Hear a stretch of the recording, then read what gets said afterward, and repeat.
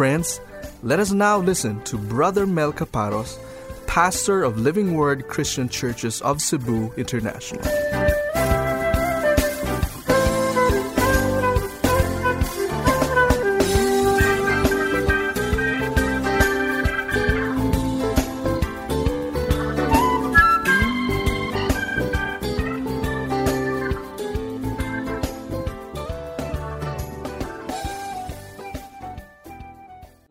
To go to God's Word.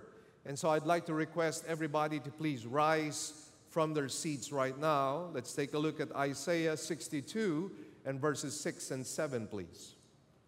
And at the count of 3, let's read verses 6 and 7, please. 1, 2, read.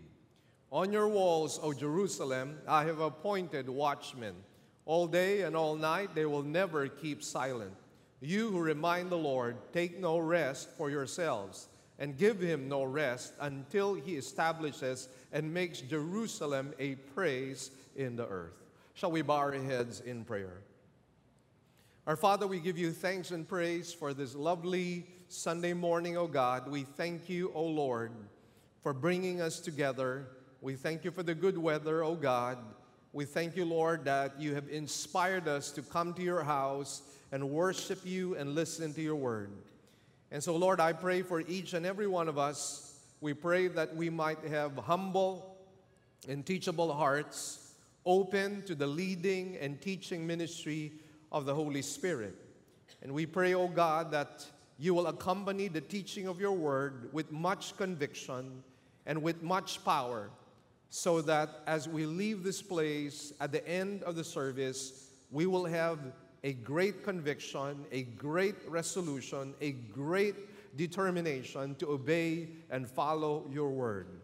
I pray for myself, Lord, that you might supply me your wisdom, that you might even go beyond the manuscript that I prepared, that you might speak prophetically to your people, O God. Anoint my lips of clay, Lord, so that your people might know that they have heard from you, that you have spoken to them, that you have ministered to them, and that you are speaking to them, O Lord. I pray for boldness and confidence and courage, O God, to be able to speak the truth and the truth alone. Let it be spoken with clarity and with passion. And Lord, whatever is going to be achieved today, we will give you back all the glory, all the praises, and all the thanks. In Jesus' mighty name we pray. Amen and amen.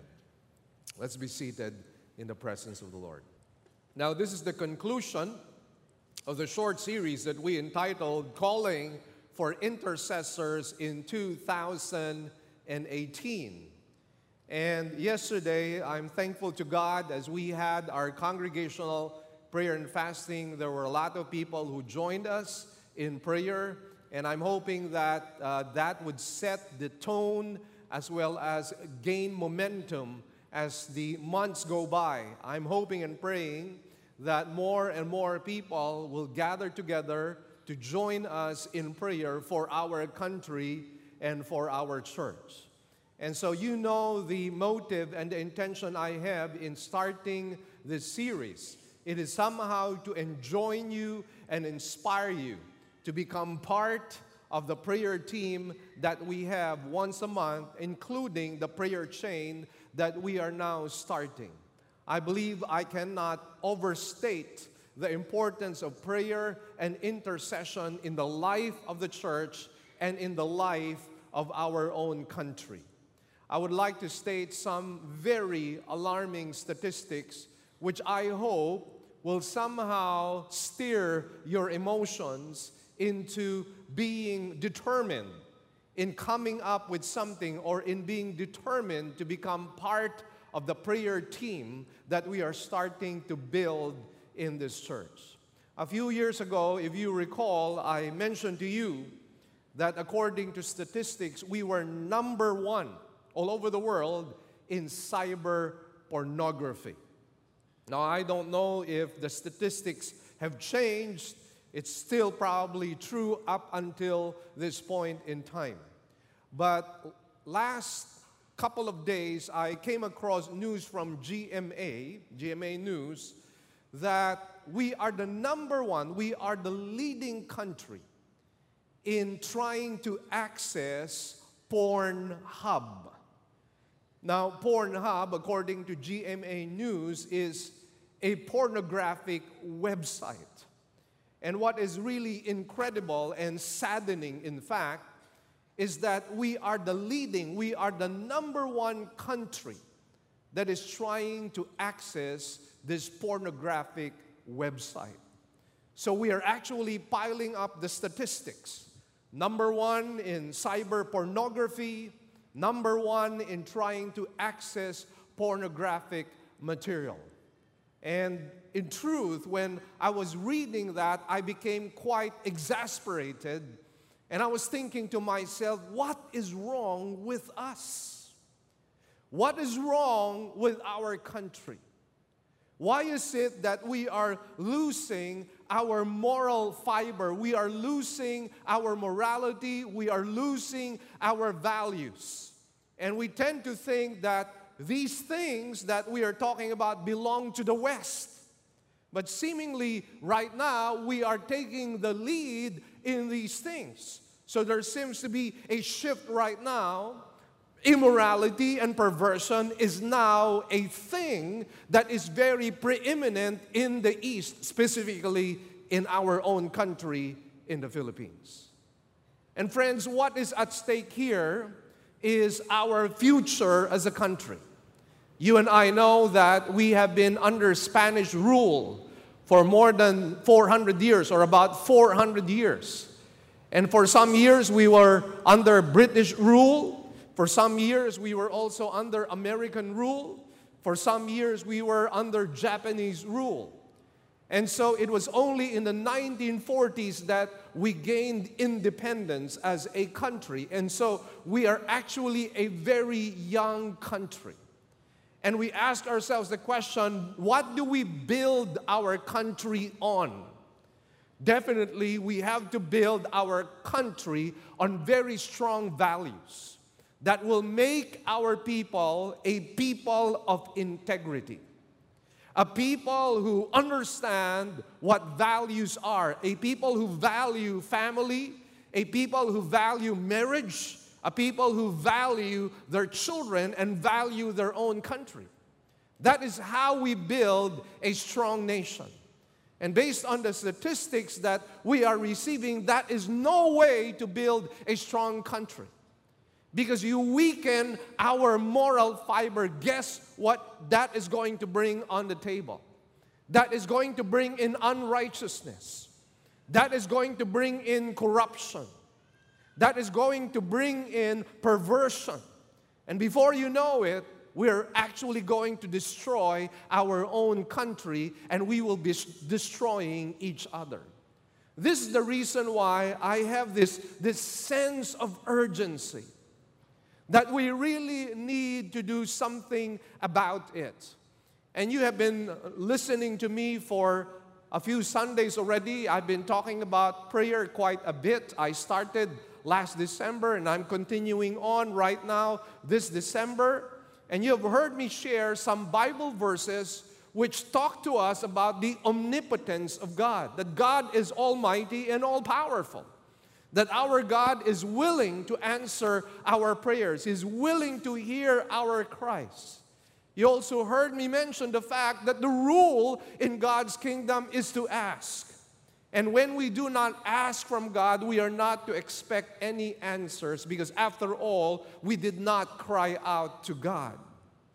And so we go back to our series, and I'd just like to do a little review of what we had discussed last weekend, because we're going to take off from where we left off last weekend. We were talking about the fact that there was this lament of Israel. They were complaining to God. They were asking God, Lord, why aren't you doing anything about our own country? We mentioned the fact that at that time, 10 of the tribes had been transported or exiled into another country, specifically Assyria. And that was the northern kingdom. So majority of the people of Israel had been taken into exile. And what remained was simply the southern kingdom, which was composed of two tribes, the tribe of Judah and the tribe of Benjamin. They too were being oppressed by Assyria. In fact, they became a vassal state, and they were paying tribute to Assyria. And there was a time that Assyria was threatening to actually take over the whole country. Thankfully, God was gracious and protected them from Assyria. But then again, Assyria was a continual threat. And aside from that, there was now a rising empire from the east, northeast, and that was Babylon. It was now a rising power, and it eventually actually took over the Assyrian Empire. And so with all the prayers that the people of Israel were praying for national stability and national security, they were wondering why was it that it seemed like God was silent, that God was not answering their prayers. And we said that there were two reasons why God was silent. And the one reason is, the first reason for unanswered prayer is our sin, or the sin of the people of Israel, creates a wall or barrier between us and God. The second reason we mentioned why God wasn't showing favor to Israel was because there was no intercessor. There was nobody who was standing in the gap. There was nobody who was righteous enough whom God could rely on so that He could turn the tide for Israel. God was looking to and fro, and there may have been millions of people in the southern kingdom, and yet not one, not even one qualified to become a mediator. Not one qualified to become a righteous intercessor. And so I look at our country right now. We have threats within, and we also have threats without. And the question is, how do we survive in the next 20 or 50 years? How do we survive in the next 100 years? What is at stake here is the future of our own children. And for those of you who are grandparents like me, what is at stake here as well is our grandchildren. And the question is, what will they wake up to? What is the world that they will wake up into in the Philippines? What kind of a country will this be? And friends, that actually causes me to be very, very apprehensive. And I hope that all these things are taking place in our country is really catching your attention. And I hope that God is beginning to lay a burden in your heart for you to do something about it.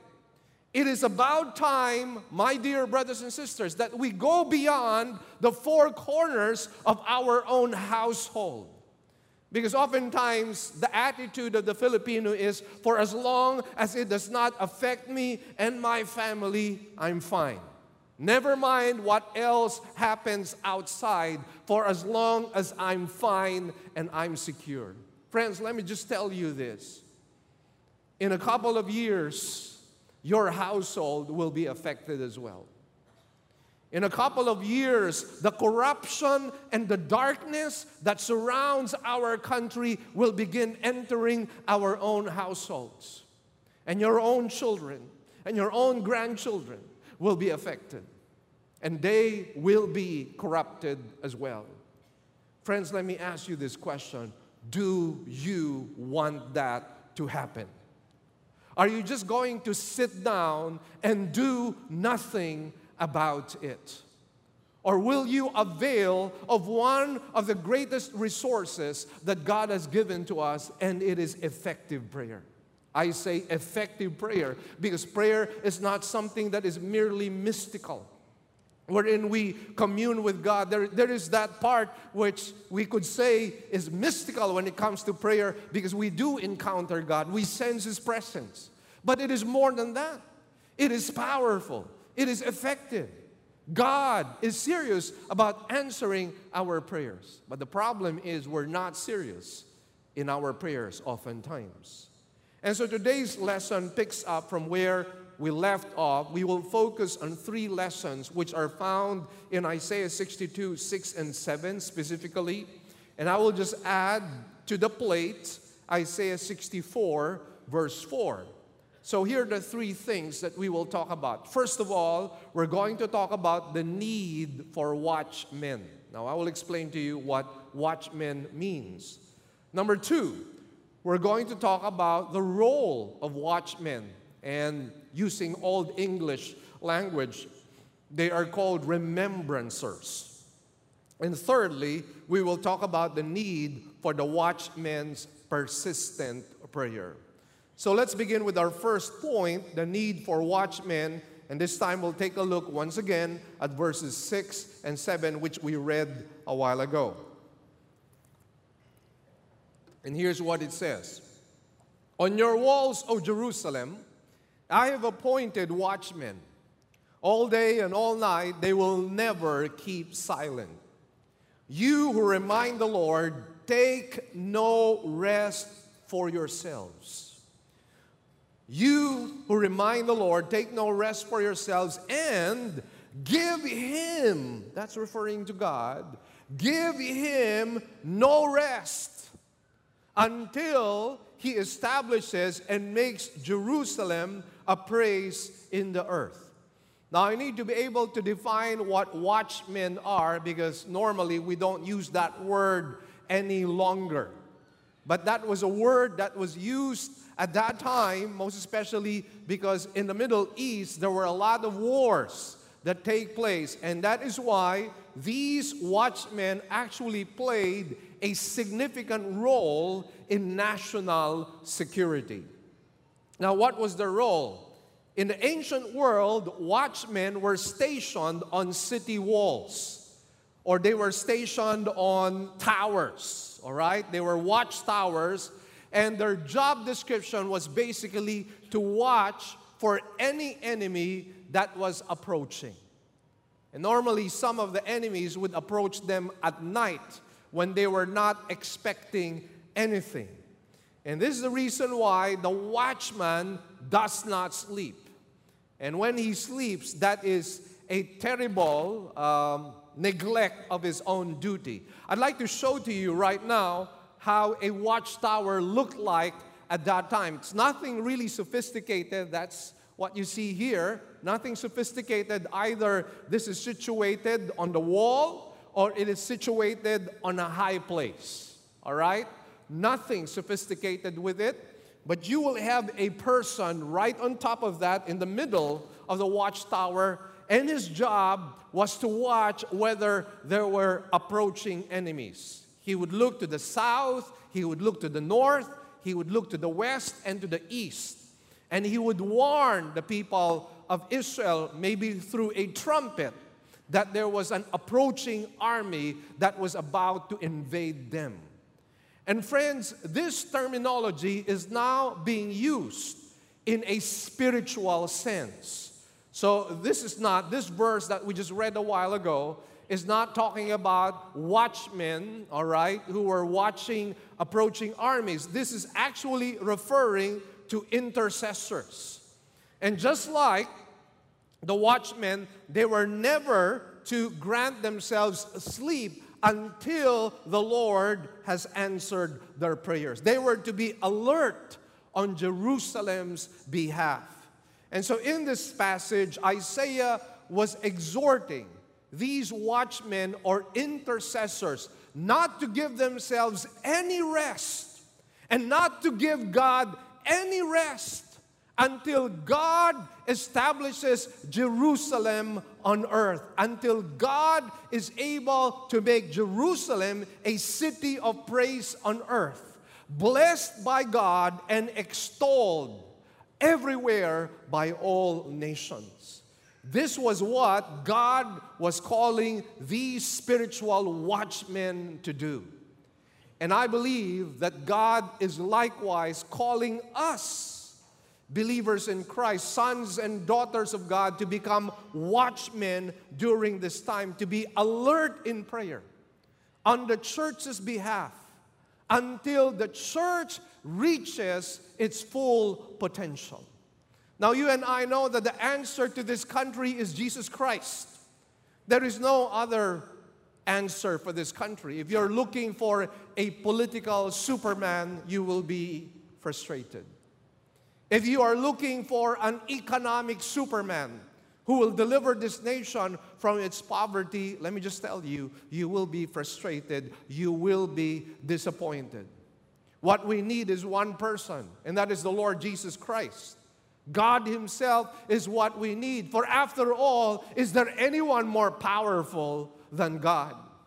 Is there anyone wiser than God? Is there anyone more intelligent than God? And if you and I agree that God is almighty and all-powerful and that He has no rival and that He is greater than all, therefore He is our hope. Therefore, He is the one who will not disappoint us.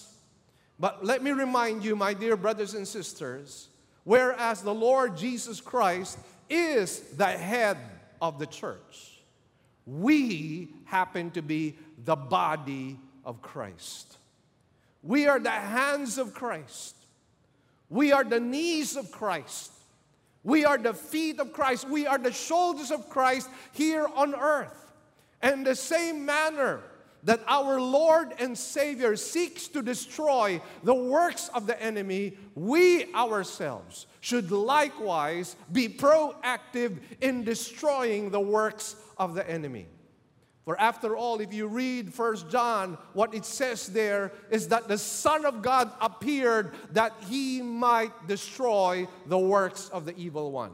And you and I are in agreement that the works of the evil one are at work in our own country. Cyber pornography, number one in accessing Pornhub, extrajudicial killings left and right, so many human rights violations taking place. Our political situation is in great threat. It is under great threat because of certain forces that tend to destroy our democracy. And so, my dear brothers and sisters, shouldn't we as a church be proactive and do something about our situation? Because friends, if we know that the answer is Christ, if we know that the answer is the gospel, then we should be going out there and doing exactly what God wants us to do, that we might save this nation from destroying its own self. And that is why, friends, we call on everybody. We call on you, brothers and sisters, to become prayer warriors, to pray for this country, to pray for the church. Matthew Henry, and I'd like to quote this, he states, "The public welfare or prosperity of God's Jerusalem is that which we should be most importunate for at the throne of grace. We should pray for the good of the church, that it may be safe, that He would establish it, that the interests of the church may be firm, may be settled for the present and secured to posterity, that it may be great, that it may be a praise in the earth, that it may be praised and God may be praised for it. When gospel truths are clear and vindicated, when gospel ordinances are duly administered in their purity and power, when the church becomes eminent for holiness and love, then Jerusalem is a praise in the earth. Then it is in reputation. We must persevere in our prayers for mercy to the church till the mercy come. This is what we need to do. Because friends, if God saved us merely to bring us to heaven, then we should all die and go straight to be in heaven. Obviously, God has allowed us to remain here on earth for a purpose, and that is to be salt and light to this earth, that we might influence this earth for good, that we might bring them to Christ, that we might be able to share the gospel to them, that we might be able to share the values of the Scriptures. That is our role in society. We are not irrelevant at all. We are not insignificant at all. As much as the devil would like us to believe that we are irrelevant and insignificant, I would like to be able to say that the greatest institution in this country is the church. That is the greatest institution in this country. So if this country is going to have any real hope for the future, if this country is going to rise from the ruins and become mighty and great, it is because the church has become mighty. I've actually been very disturbed by these statistics that I just mentioned to you. Because could it mean that we as a church are not doing our job? Could it be that the reason why we are losing our values is because we have not fighting for the things of God?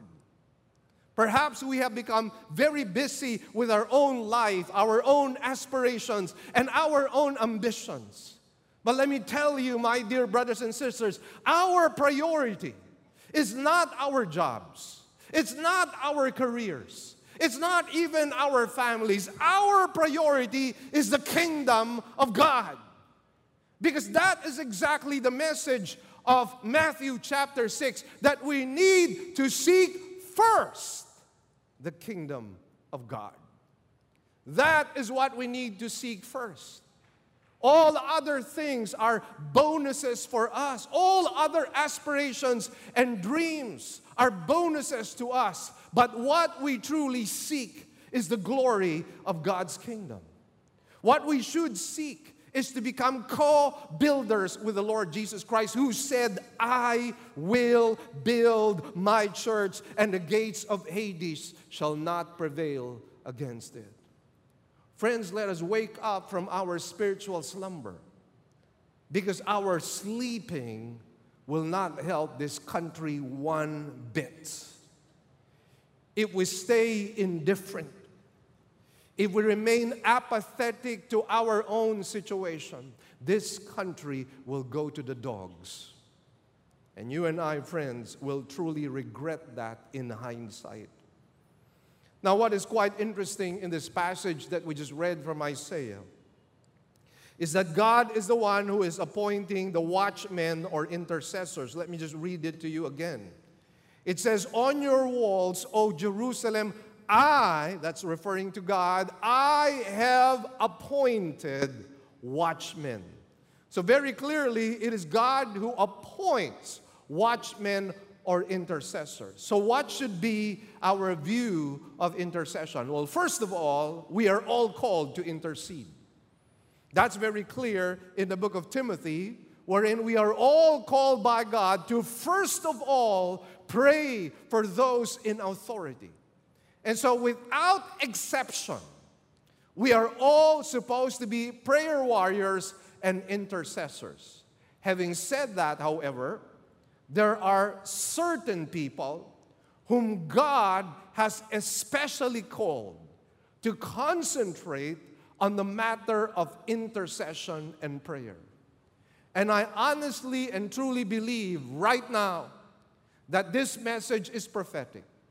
That right now in this congregation, God is calling some of you to become watchmen.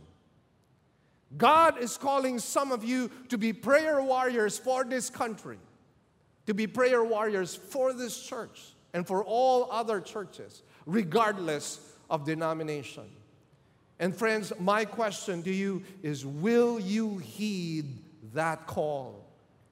Will you listen to the voice of your God who is calling you and asking you to act as a watchman? And friends, what a mighty privilege it is to be a watchman, and what great responsibility it entails.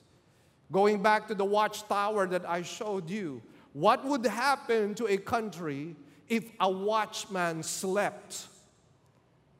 What would happen if there are invading armies and the watchman happens to be snoring, sound asleep? What do you think would happen to that nation? Well, that nation would be destroyed by invading armies. Friends, let us recognize the fact that Satan knows no mercy. And the only intention that he has in our lives is to destroy us, destroy our families, destroy our marriages, and destroy our children. And how do you think he will do that? He will do that by corrupting the entire nation. And when you corrupt the entire nation, you corrupt the family. You corrupt the marriage. You corrupt the families. You corrupt the children. The moral fiber gets eradicated and you find a nation in chaos. I pray to God that we will not be another Sodom and Gomorrah. Do you know that in the world that we live in is getting crazy by the day? My wife was able to get hold of some detail regarding some weird marriages that have taken place. One person got married to his horse. One lady who happens to be a millionaire got married to a dolphin. I mean, think about what this world is coming to. Crazy things are beginning to take place. People getting married to their cats, people getting married to their dogs, people getting married to dolphins. And friends, we're losing it. A lot of people are losing the right sense of mind. And friends, we are not far from that. In fact, in so many cases, we're leading at some point. So again, friends, listen to the voice of God. Listen to the call of God. This message is for you. Now let's ask ourselves the question, what was the role of watchmen? And this time we're going to talk about the spiritual watchmen. Now remember, I mentioned to you that they are called to be remembrancers. Now that's an old English word which we hardly hear nowadays. But let's take a look at verse 6 right now. And here's what it says. On your walls, O Jerusalem, I have appointed watchmen all day and all night. They will never keep silent.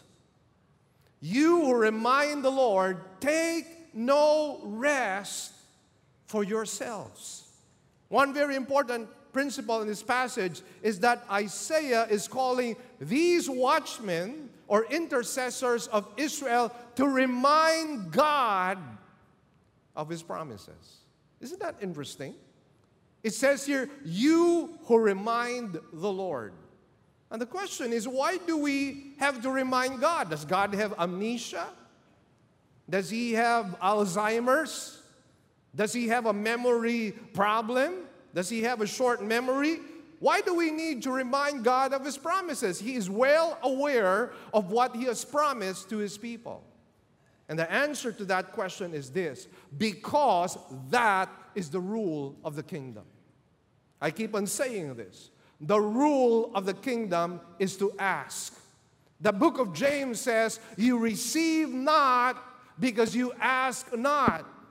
And this is the reason why we need to remind God of His promises, because He delights in that. When we remind God of His promises, what we are really saying to Him is, Lord, we believe that you spoke the truth. When you made this promise, Lord, we know that you do not lie. And because, Lord, you do not lie, you will fulfill your promise. And that's what we need to do. We need to remind God of Philippians 4:19. But my God shall supply all your needs according to His riches in glory in Christ Jesus. But before you remind Him, better make sure that you are doing your own part, that you are giving, because that's the context of that particular passage.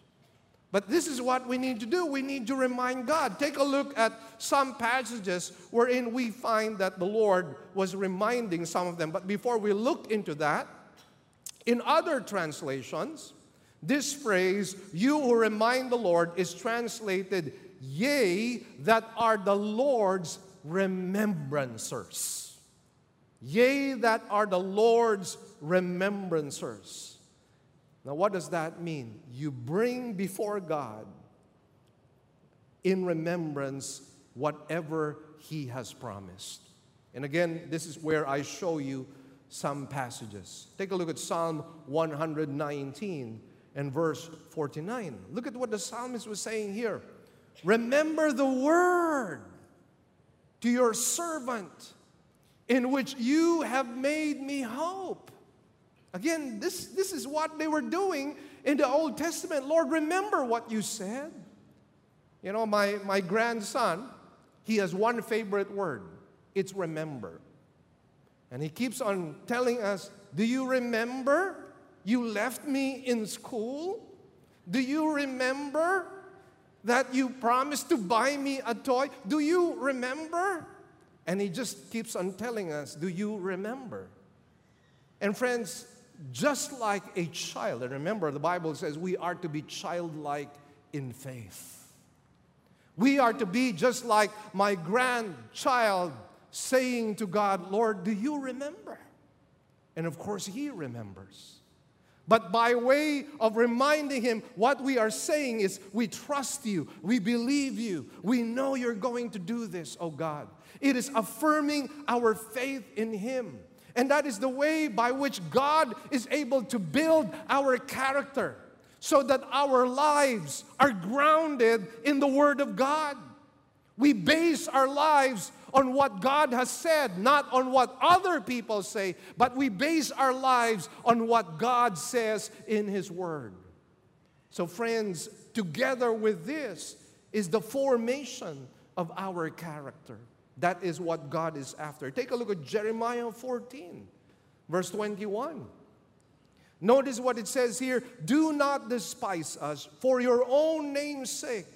Do not disgrace the throne of your glory. Remember and do not annul your covenant with us. Remember and do not annul your covenant with us. Now, again, we see that thread, that line all throughout the Old Testament. But not only in the New Testament, we find it as well in the New Testament. And where do we see that? Well, let me just give you one example. The Lord's Prayer. The Lord's Prayer begins like this.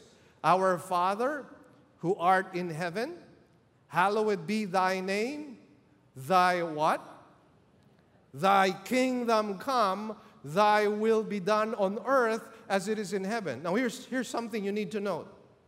The kingdom of God was something that was prophesied in the Old Testament hundreds of times.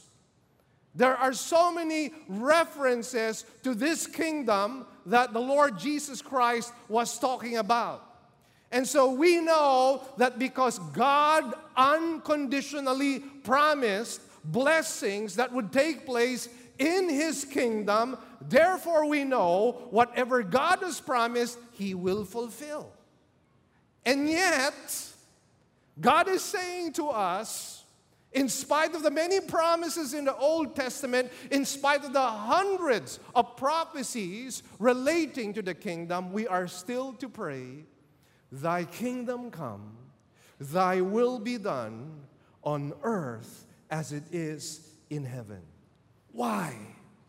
It is a way of reminding God once again. Now you might argue and say, well, I don't agree with that because God should know everything. He should know my needs. He should know what He promised. Why do I need to remind Him? Friends, we need to be humble. We are not God. Amen? We're not God.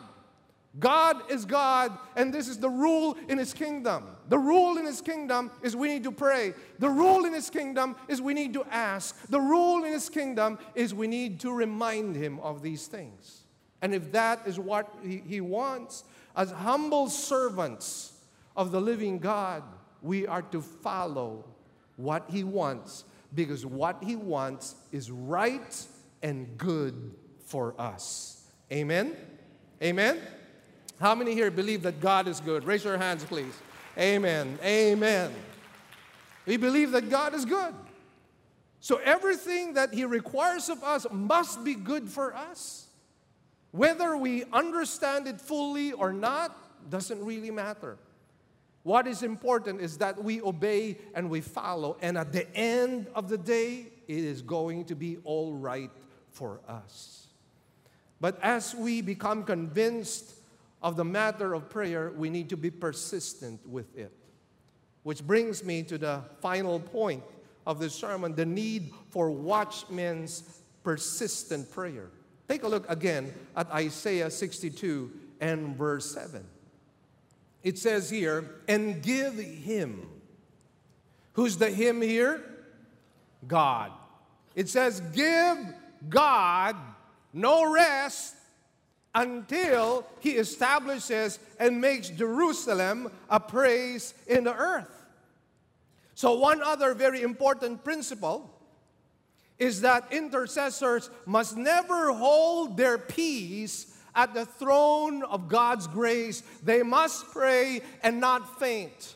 They must be like Moses. If you recall the battle of the Israelites with the Amalekites, and remember Moses was praying for Joshua to have victory, and he was raising his hands in prayer. And every time his hands were raised, guess what was happening? Joshua was gaining momentum. Joshua was victorious. But there were times when Moses got tired. So he would put down his hands. And guess what happened whenever he put down his hands? The Amalekites would now gain momentum, and they would now be victorious. And so finally, Aaron and Hur tried to help Moses by helping him lift his hands, so that as he continually lifted his hands, Israel gained a mighty victory at that time over the Amalekites. What do you think was the picture all about? What do you think is the lesson there? The lesson there is persevering in prayer. Here, what the watchmen were called to do was give God no rest until He establishes and makes Jerusalem a praise in the earth. I recall another story in the Old Testament, specifically in the book of Genesis. You recall the sibling rivalry between Jacob and Esau. And you probably read the story, and Esau was so angry with Jacob, he wanted to kill Jacob because in his mind he thought that it was Jacob who stole his birthright, although it was really his fault, and that Jacob was the one who stole his blessings. And so he was really left with nothing or very little, and because of that he was so vindictive, he said, I'm going to kill Jacob. Jacob runs away, lives with his uncle Laban, marries two of his daughters, Leah and Rachel. He has children with them. But then it was time for him to move back to the land of Canaan. And how does God steer the nest? Well, God steers the nest by causing or permitting Uncle Laban to oppress him and cheat on him. And as a result of that, he decides to leave together with his family, going back to the land of Canaan. But he had one major problem. It's been several years, but what about Esau? What about his hatred? What about his anger? How do I handle that? And so he was at crossroads, but he knew this was where God was leading him. He had no choice. So in the crossroads, at this particular juncture of his life, he had an encounter with God. And this is where you and I will see the value of what I call as wrestling prayer. So let's take a look at Genesis 32, beginning at verse 24 right now. It goes, Then Jacob was left alone, and a man. Now who was this man? I will have to tell you, this was not an ordinary man. And you will be surprised who this is later on as I explain. A man wrestled with him until daybreak. When he saw that he had not prevailed against him, he touched the socket of his thigh. So the socket of Jacob's thigh was dislocated while he wrestled with him. Then he said, this other man said to Jacob, "Let me go, for the dawn is breaking." But he said, referring to Jacob, but Jacob said, "I will not let you go unless you bless me." You know what? This should be the same attitude we should have. Lord, I will not let you go unless you bless me. I will not let go of my prayers. I will continue to remind you, Lord, until you hear my cry. That's what I call wrestling prayer. Now, it is at this particular juncture that I would like you to know that he was wrestling with not an ordinary man. He was wrestling with Jesus Christ. Now, you might say, Jesus Christ in the Old Testament? Now, who is Jesus Christ? He is the manifestation.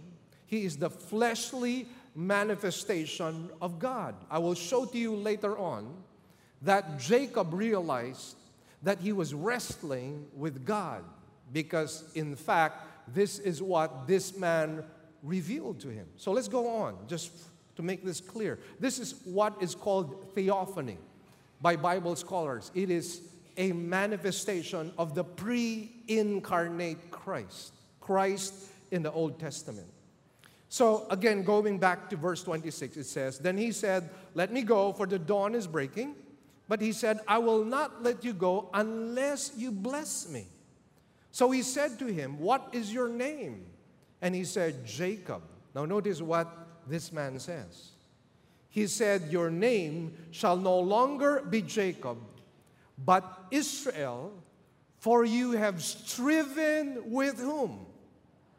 You say it out loud, please. You have striven with? Say it out louder. Striven with? So this was not an ordinary man. This was God in the flesh. This was Jesus Christ in the Old Testament. And it says, "For you have striven with God and with men and have prevailed." Then Jacob asked him and said, "Please tell me your name." But he said, "Why is it that you ask my name?" And he blessed him there. Now, wouldn't you and I like to see that? Would God withhold His answers to our prayers when we pray for His glory? When you and I pray for a harvest of souls, will He withhold that from us? When we pray for God to deliver somebody in our family who is into drugs, and when we pray for this person to come to a saving knowledge of Jesus Christ, will God deny us? When what we are after is the establishment of His church, will God deny us? When we want is the betterment of our country, the morality of this country, will God deny us? I don't think He will deny anything good to us, but the question is, will you be a prayer warrior? And the next follow-up question to that is, will you be persistent? Will you plod on? Will you labor on? We're not talking about prayers here that are done as an event. We're talking about intercession here as a matter of lifestyle. Give Him no rest, the Bible says, until He establishes Jerusalem. I'd like to quote to you Matthew Henry once again, and this is so beautiful. It goes, "God's professing people must be a praying people, must be public-spirited in prayer, must wrestle with God in prayer, and continue to do so. Keep not silence, never grow remiss in the duty, nor weary of it. God is so far from being displeased with our pressing importunity, as men commonly are, that He invites and encourages it. He bids us to cry after Him. He bids us make pressing applications at the throne of grace and give Him no rest. He suffers Himself not only to be reasoned with, but to be wrestled with. God wants a wrestling match with us. I do not mean literally, but figuratively. And we find this in other passages in the New Testament. Take a look at Luke chapter 11, verses 5 to 10. And it says here, then He said to them, suppose one of you has a friend and goes to him at midnight and says to him, friend, lend me 3 loaves, for a friend of mine has come to me from a journey, and I have nothing to set before him. And from inside he answers and says, do not bother me, the door has already been shut, and my children and I are in bed. I cannot get up and give you anything. I tell you, even though he will not get up and give him anything, because he is his friend, yet because of his persistence, there you go, he will get up and give him as much as he needs. Now watch the rule of the kingdom in verse 9. So I say to you, ask, and it what? And what's the next? It will be given to you. Seek, and you will find. Knock, and it will be open to you. That's the rule of the kingdom. This is what we need to do. Verse 10 reads, for everyone who asks receives, and he who seeks finds, and to him who knocks it will be opened. Let's take a look at Luke chapter 18. Here we go. Luke 18, beginning at verse 1. It says, now he was telling them a parable to show that at all times, say all times. Say to your neighbor, all times. It says here, they ought to pray all the time. When's the right time to pray? All the time. The Bible says in Thessalonians, pray without ceasing. All right? Now, it doesn't mean that you're constantly praying even when you're crossing the street and you're not looking at the cars. I'm not saying that. I'm just saying that be conscious of the presence of God. And every opportunity that you have, every free moment you have, use that for prayer. Pray for your boss. Pray for your fellow employees, right? Pray for your children. Grab every opportunity to pray. And here's something very important. Now, he was telling them a parable to show that at all times they ought to pray and not what? To lose heart. Because that is what happens to us. We pray one day, and the following day, I don't want to pray anymore. Don't lose heart. And it says here, in a certain city, there was a judge who did not fear God and did not respect man. There was a widow in that city, and she kept coming to him, saying, give me legal protection from my opponent. For a while he was unwilling. He kept on saying, no, no, no, no. But afterward he said to himself, even though I do not fear God nor respect man, yet because this widow bothers me, I will give her legal protection. Otherwise, by continually coming, she will wear me out. And the Lord said, hear what the unrighteous judge said. Now, I mentioned to you last time around, when you take a look at the parables, what should you do? Look at the similarities, but also look at the contrasts. Here, the similarity is God answers persistent pleas. What's the difference? He's not like this judge who was unwilling, who was just tired of this woman. God is not going to answer your prayers because I'm tired of this guy. He keeps on praying to me. 7-11, he just keeps on repeating, reminding me of all these promises. I'm just going to answer it. God is not like that. Amen? Our God is a generous God. Amen? Our God is a loving God. That's who He is. So what Jesus was really saying here is, although an unrighteous judge will do this, let me tell you, God is going to do that even more. Because He's good. Because He's generous. Because He's loving. Look at the promises of God for faithful watchmen in Isaiah 64. And this is so wonderful. This is so assuring. It goes, "For from the days of old they have not heard or perceived by ear, nor has the eye seen a God besides you," watch this, "who acts in behalf of the one who waits for Him." Could you say this with me, please? Who acts in behalf of the one who waits for Him. Say it louder, please. Who acts in behalf of the one who waits for Him. So friends, are you willing to wait? Are you willing to persevere? Because the promise of God is, if you wait, if you persevere, He will act on your behalf. Now friends, let me just balance this by saying, you better ask God something that is part of His will. Don't ask God something out of greed, all right? Don't ask something out of God, out of lust. Never ask Him something that is outside His will. Never pray, "Lord, give me an airplane." All right? Where will you park that? So I'm just saying, you need to be reasonable. Pray according to the will of God. Now, the answer of God to our prayers will be very great and will far outdo the utmost of our expectations. Look at Ephesians 3:20.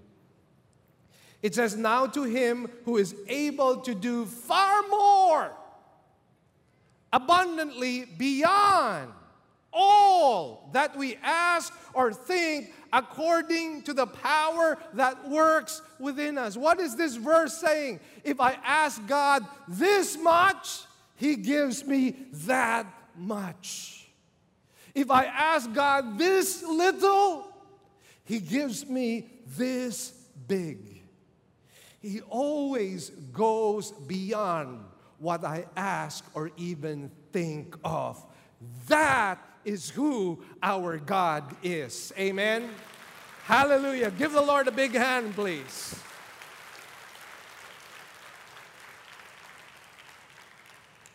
I will end with this verse. Psalm 31, verse 19. And let this be the meditation of your heart. How great is your goodness, which you have stored up.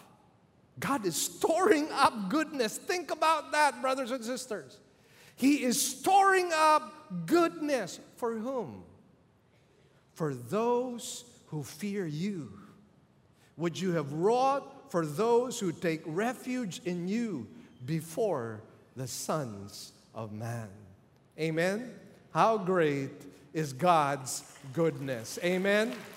Hallelujah. Blessed be the name of the Lord. So let me just say this. If the church heeds the call to become watchmen, we will see the church established, a strong, mighty church, a mighty influence, a strong light, a guiding light to this world, and we will see better times for this country and for our children and our grandchildren. I love this country. Do you love this country? Do you love this country? Then be watchmen. Amen? Be watchmen for the glory of God. Let's give the Lord a big hand, please.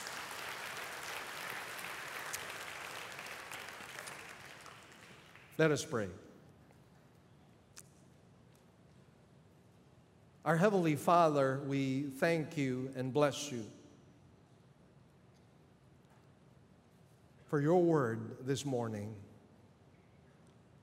And we know, Father, that your word will not return to you null and void.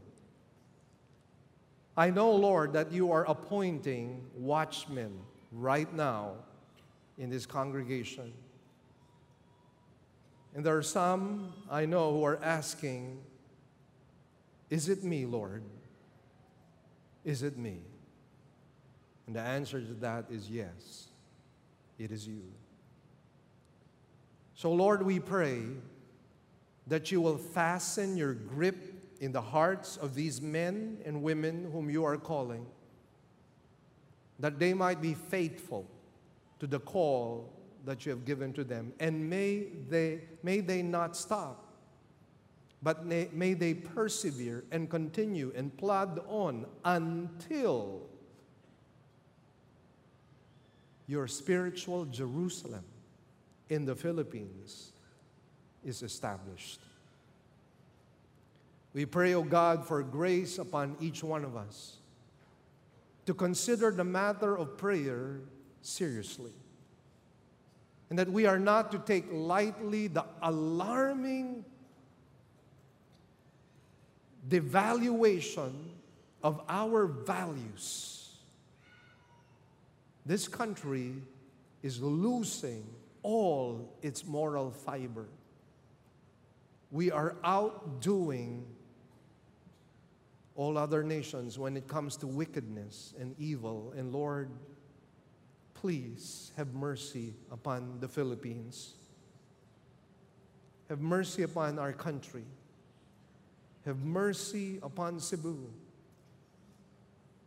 Even during this coming Sinulog, O God, we pray, Father, that people might see you for who you really are,